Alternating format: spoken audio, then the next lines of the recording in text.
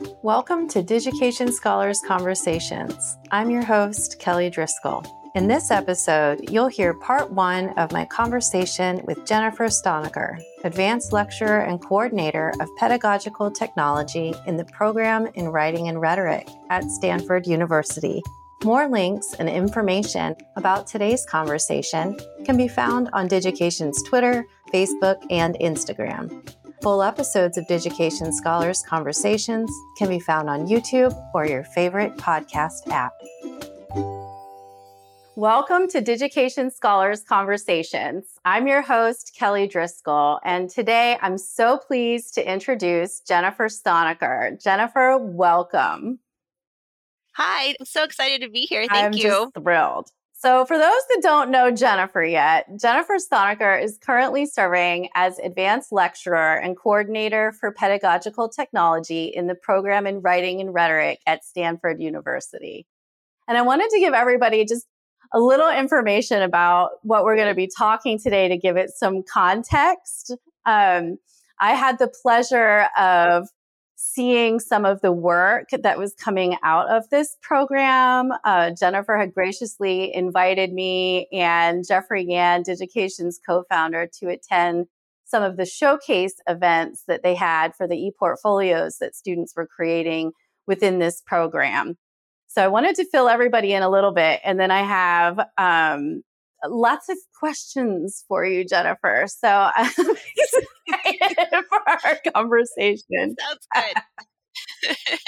So the Program in Writing and Rhetoric offers notations in cultural rhetorics and science communication. And a notation is a designation that appears on your transcript indicating your advanced work in rhetoric and communication. It is like a minor, but allows more latitude in completing the required work and focuses on an interdisciplinary e-portfolio rather than a high number of additional courses. So I'm a bit more familiar with the notation in science communication because of our work together and our work with Helen Chen. And the opportunity, again, to see a few of these very inspiring e-portfolio events over the years. And some of these events that I attended, the students were still really in the midst of building the e-portfolios. And some of these events were more of the kind of showcase that would happen at the completion of their notation, or perhaps very close to the completion of their notation. So first of all, I wanted to mention how unique I found that there was the opportunity to have an outside audience go in and give feedback to the students while they were still building. We don't hear of many schools doing that. Often that kind of feedback is happening more internally. Maybe they're working alongside an instructor or an advisor, and they may be getting feedback from peers within their particular disciplines. But I haven't often heard of a program opening it up to other people within the school community and even outside of the school community to come and give the students feedback. So I wanted to kind of start there. I really missed being there this year for your showcase event and was so happy that we had the opportunity to kind of talk today so that you can share more about your work and the success of the program. But I'm very curious, before we kind of go back to the beginning of when this notation was created, if you could talk a little bit about what your thinking was as you started inviting people to come and give the students feedback on their e-portfolios while they were still being built, because I think that's something that a lot of institutions may consider after our conversation today. Yeah, totally. So we have two classes that support students while they're building their portfolios. They take a 1-unit course when they first join the notation program, and then a 2-unit course at the end when they're like graduating and putting the final touches on their portfolios. And I think we first started doing the showcases in the 1-unit course. And those would be the portfolios that you've seen that are a little bit less finished. Mm-hmm. And I think I'm trying to remember sort of what the impetus was. I think we had a meeting and the program was so new. I think we kind of wanted to show off some of the work that the students were doing and get kind of some feedback from additional voices, because I know, this was my kind of first exposure to e-portfolios as well. And I always felt like the whole time I've been working with the notation programs, it's been like, what other experts can I bring in to help? Because I felt sort of out of my depth a lot of the time. And so like Helen and you both and, other people from around campus.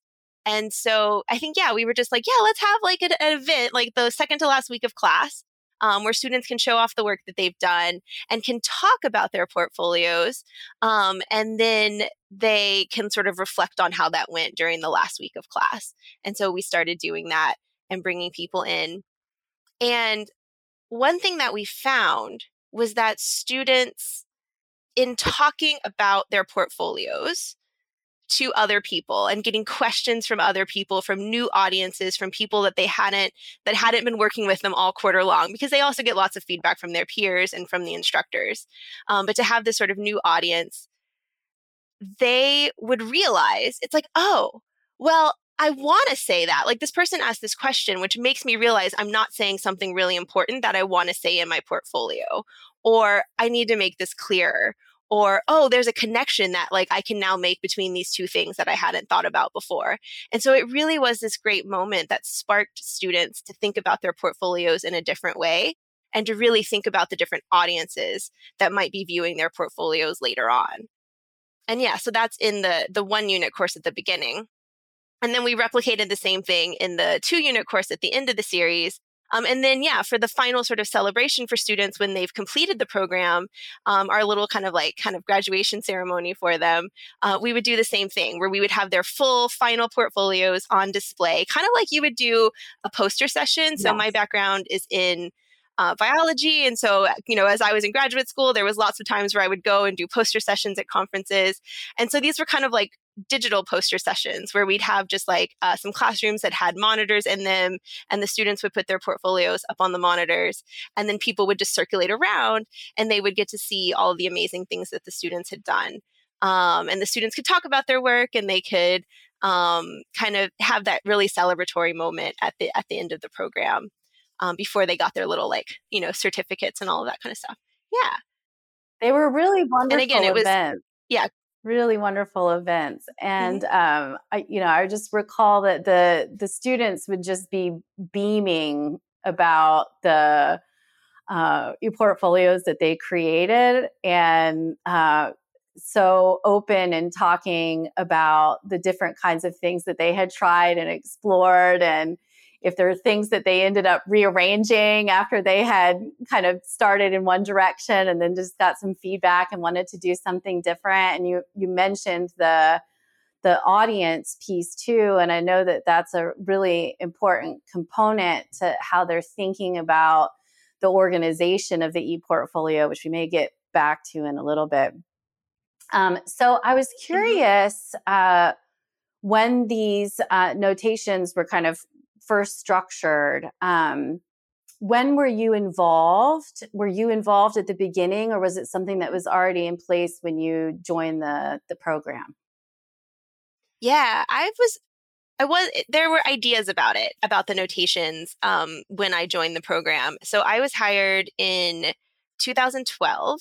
And it was really a result. Stanford had done this survey of undergraduate education, and one of the recommendations for the program in writing and rhetoric was to bring in people with more diverse backgrounds. So PWR is an independent writing program. We're not associated with the English department.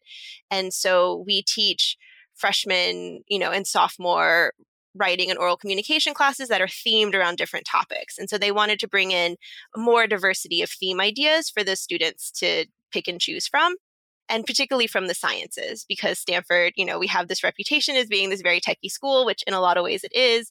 And so like I said, my background's in biology. And so they hired me in. I'd never taught a writing class before, so they trained me up very well. But kind of alongside the push to kind of bring in some more diverse lecturers were these programs. Initially, they were called certificate programs, but there's sort of technical reasons why we couldn't use that term. But the idea of expanding the offerings from the writing program beyond just the first and second year into something that would kind of go across a student's time at Stanford and could give them some more specific focused work in a particular type of writing or communication. And there were several ideas for different types of notations. The notation in science communication was the first program that was created. And so I think it got approved by like the higher up university levels in 2013. And the first students were accepted into the program the fall of that year. And then the notation in cultural rhetorics is a bit newer and is really kind of modeled off of the notation in science communication in that it's, like this mini minor and that there's this e-portfolio component. But that program just started accepting students, I think, like in the fall of this academic year. So it's a bit newer. Yeah, I was going to say, I don't remember seeing any of those at the events. So it must be new, but that's really exciting that it's expanding. There's been such a success in one area that it's expanding into the other. So I'm very excited about that too. And I was curious, was the e-portfolio always central to the science and communication notation, or was it something that was kind of brought into that later? Because I know, you were mentioning that there weren't all of these extra courses that are usually associated with something like this. So this is quite unique. Yeah, I think so. When I came in, there had been kind of a draft proposal of the program written, and I'm pretty sure e-portfolios were a part of that. And definitely like reflection and thinking about ways to sort of tie together students' work, perhaps like from classes they took with us specifically, but also from other parts of their work at Stanford. And I know the first year when I was in the program, the curriculum committee, we have different committees here in our program, and they were the ones that were really taking this on. And the chairs of that program, they met with Helen Chin, the wonderful Helen Chin, who we're so fortunate to have here. Yes. And she, I think, was very instrumental in kind of pushing us into that direction as much as possible. And I think at the time, Tom Black was the registrar here. Yes. And I think he also was very, he was really looking for ways for students to represent their work while undergraduates that went beyond just their transcripts. And so this also seemed like a great way to kind of tie into some of the initiatives that he was doing. And it really just sort of, that was the direction we took, and we definitely ran with it. Mm-hmm. Yeah. And I was curious if when this was being designed, do you recall any of the conversations about why the interdisciplinary kind of e-portfolio would kind of have that level of impact or weight versus having more courses? Because again, I think this is an incredibly unique thing. There's so many institutions that have certificate programs and various minors and notations, but this is really the first of its kind that I've heard that use the e-portfolio really as that space for the learning to happen. That's different than what I've seen in other schools. So do you recall any of the early conversations specifically about why it may have gone in that direction? Yeah. I mean, I think for one thing, just sort of pragmatic, Stanford students, especially in the engineering programs where there's kind of like official requirements about, getting to be certified as like a professional engineer, mm-hmm. You have to take a certain amount of courses. They have a really high course and unit load. And we knew that if we wanted to try to encourage some of these students to take a few extra courses with us, we really were going to have to be, we couldn't have them take 6 extra courses. It just wasn't going to fit into their existing major, and they would never be able to take the program or do the notation. And so I think there was that idea of how can we give students a meaningful experience where they really learn something about science communication, but that we're not just talking at them, mm-hmm. right? We're not just giving classes where they're kind of being lectured at. How can we help students think critically about the work that they're already doing on campus and use reflection as a way of kind of integrating all of those experiences, and use the program as really that scaffolding to help them think about, okay, I took these like 2 or 3 extra classes in science communication, But I also had this poster that I did for my, bioengineering class, or I worked in a lab, or I volunteered in this, science outreach program. And so how can we bring all of those experiences together, help students link the learning across and see how they've grown over time, how they've taken information from maybe the one class they took with us and then applied it to, a paper they were writing in another class, and sort of do some of that work on their own, I suppose, in the portfolio as a way of showing, here's this thing that I've done, here are these skills that I've gained.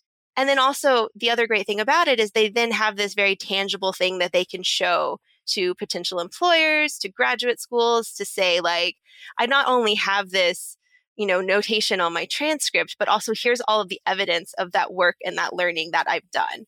And we found we thought that would be really appealing to the science students. That they would sort of have some data to show of the work they had done. Absolutely. And they've always just been packed with examples of evidence of what they've done and incredible stories really about their experiences. And I know that some that I remember had very meaningful stories about why they chose this particular area of study, as well as really what they hope to be their future impact on various communities and the world. And it was just extraordinary to hear them talk about, who they were in connection to all of the evidence that they had within all of the ePortfolio pages. Jennifer, you mentioned a little bit about providing the students some scaffolding as they were going through this process. And I know that that's been a very deliberate, well thought out kind of process that you support as the students begin this notation all the way to the end. And I would love for you to share with our listeners what that process is like, and if there's kind of key milestones or stages that other institutions might like to think about if they're interested in embarking on something like this as well. Yeah, totally. I really think that's a big component of the program in writing and rhetoric. And I think of a lot of writing programs that we don't just sort of give students a prompt and say, go do this, right? But that we really think deliberatively about how to get them to the point we want them to be at, right? That, writing is a scary thing for a lot of people. And, how can we kind of walk them through the steps? Think about the process of writing and sort of break it down to its component parts so it's less scary and hopefully more enjoyable. And then it gives them, again, another area of transfer that they can take that process into other classes, because writing a paper for our class is maybe going to be different than writing a paper, for a different class. There's different genres and different disciplines have different styles. And so thinking about what they can bring from one place to the other. And I think that carried over into the notation programs as well, that we weren't just going to kind of say, okay, like, make a portfolio, we'll see you in 2 years. Yeah. But that we really wanted to have courses that helped them think about reflection as a process, think about the process of building the portfolio, and really supported students on the way. And so, like I said, we have this 1-unit course at the beginning where students meet for an hour once a week. And initially, we would have them build a whole portfolio kind of from scratch. Now we use more of a template. And so they have to kind of fill out 4 different pages. But we kind of go through the process of curating artifacts, which, as you said, they're sort of packed full already. And we do spend a lot of time on curation. Like, you can't put, 20 things in this portfolio, maybe like 10 or 6. Really highlight sort of things that to highlight, not everything that you've done. And that can be hard for some of the students too. So yeah, thinking about curating, thinking about reflecting, and thinking about making connections between the different experiences. And so, and storytelling, right? Thinking about, like, what is the story that you want to tell about yourself? And what sort of is the identity that you want to present about yourself as a science communicator?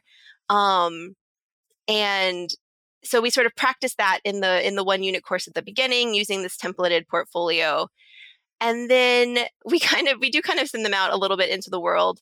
They take kind of the rest of the science communication courses that they need to take. And then they come back in senior year, and we have this 2-unit course in winter quarter where it's really like intensive portfolio building. Like they kind of start from, they do this whole process again of like kind of reflecting on their identities, of sort of thinking about the story they want to tell in their portfolio, of gathering the artifacts that will help them tell that story and that illustrate that story, and then sort of making the connections between everything, putting the final touches, getting feedback from lots of different sources. And so that's kind of the bookend. Those 2 classes really bookend the program. We have been talking most recently about doing some workshops kind of in the middle. This is always something that we've wanted to do, but just for time, we've never really been able to kind of get it together. But having things like maybe in spring quarter, have a little like, pizza and portfolios afternoon or evening where students can come and like think about the work they've done that year, maybe like highlight some key artifacts that they want to make sure they hold on to, before they go off into summer and kind of forget about the work they've done that year, maybe do a little bit of reflecting. So that would be something that we might start doing kind of in the middle.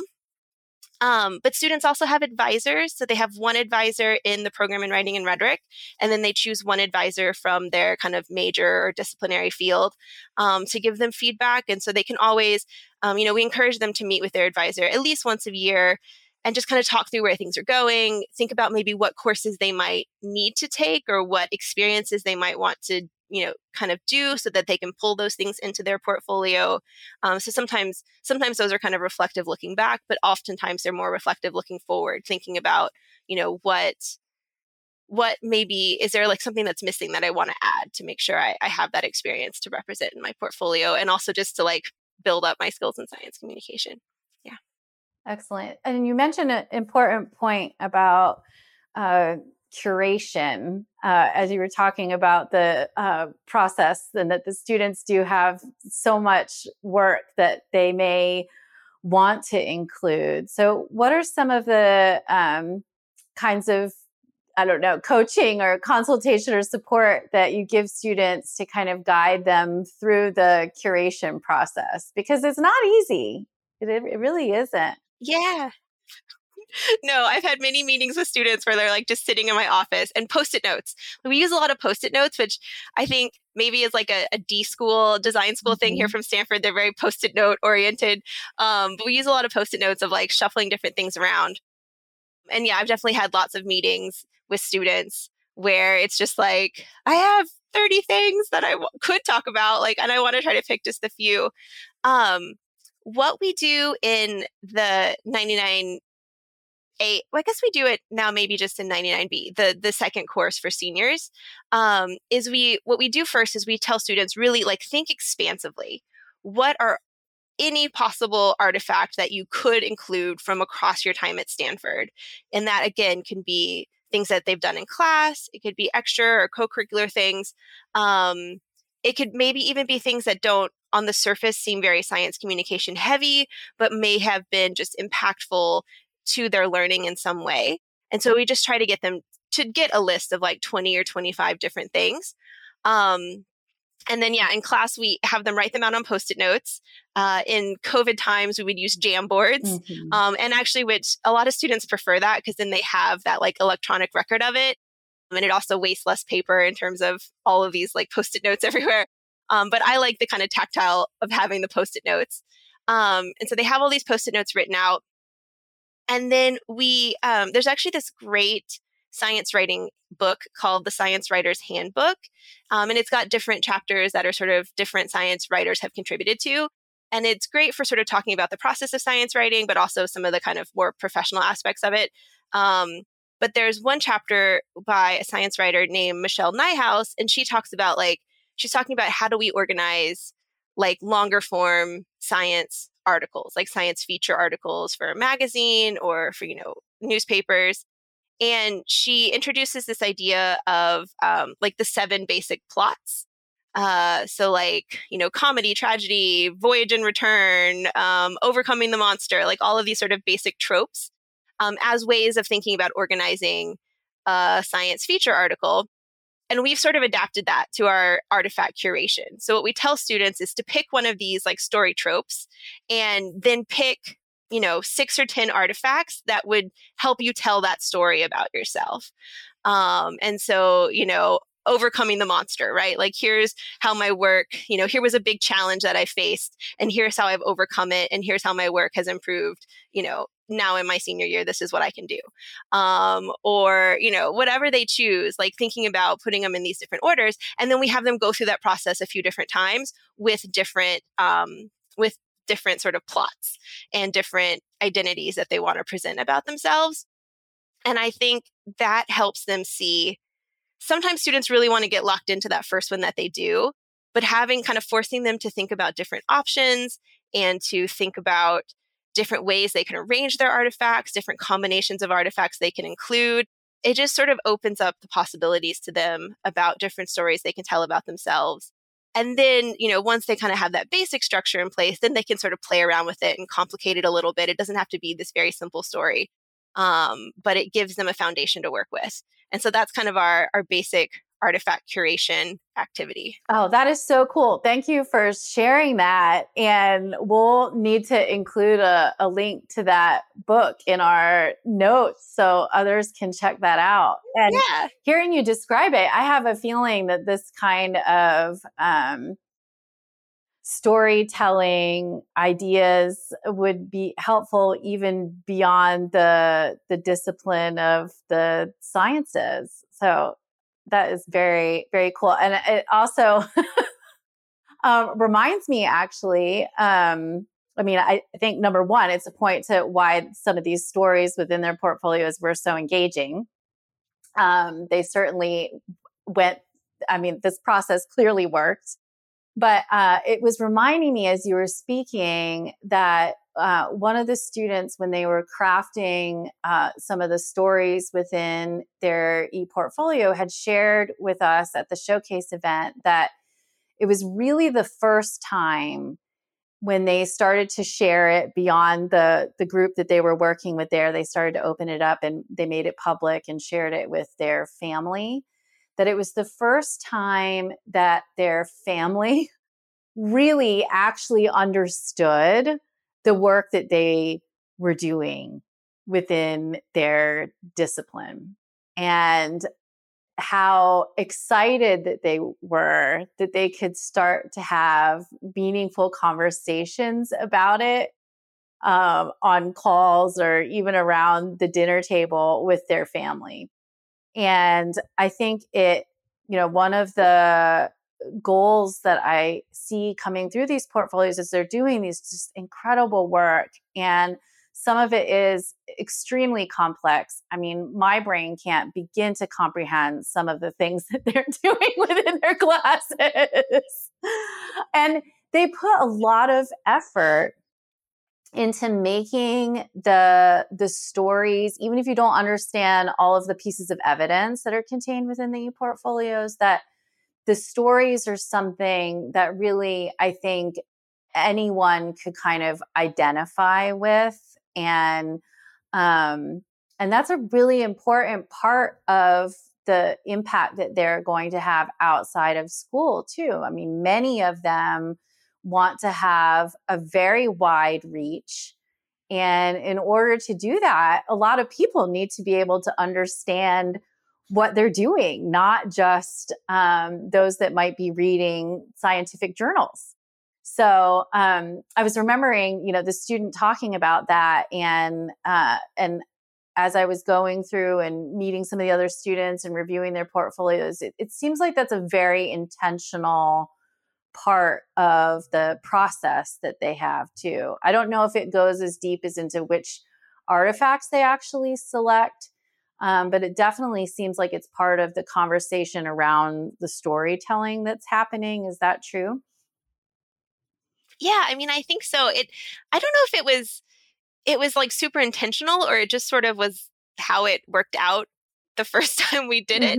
But yeah, and helping them reflect, right? Like, if thinking about different ways that they could reflect on the work that they've done, storytelling really was integral to a lot of the work that we were doing in class.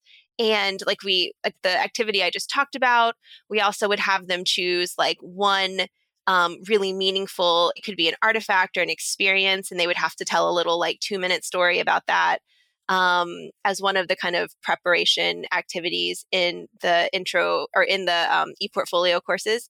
And it's something that really has come through in an interesting way. And I think it might just be something that I am really kind of passionate about, is that scientists are often seen as these sort of robotic, just people working in a lab, very logical, very straightforward, like Mr. Spock, kind of just all logic.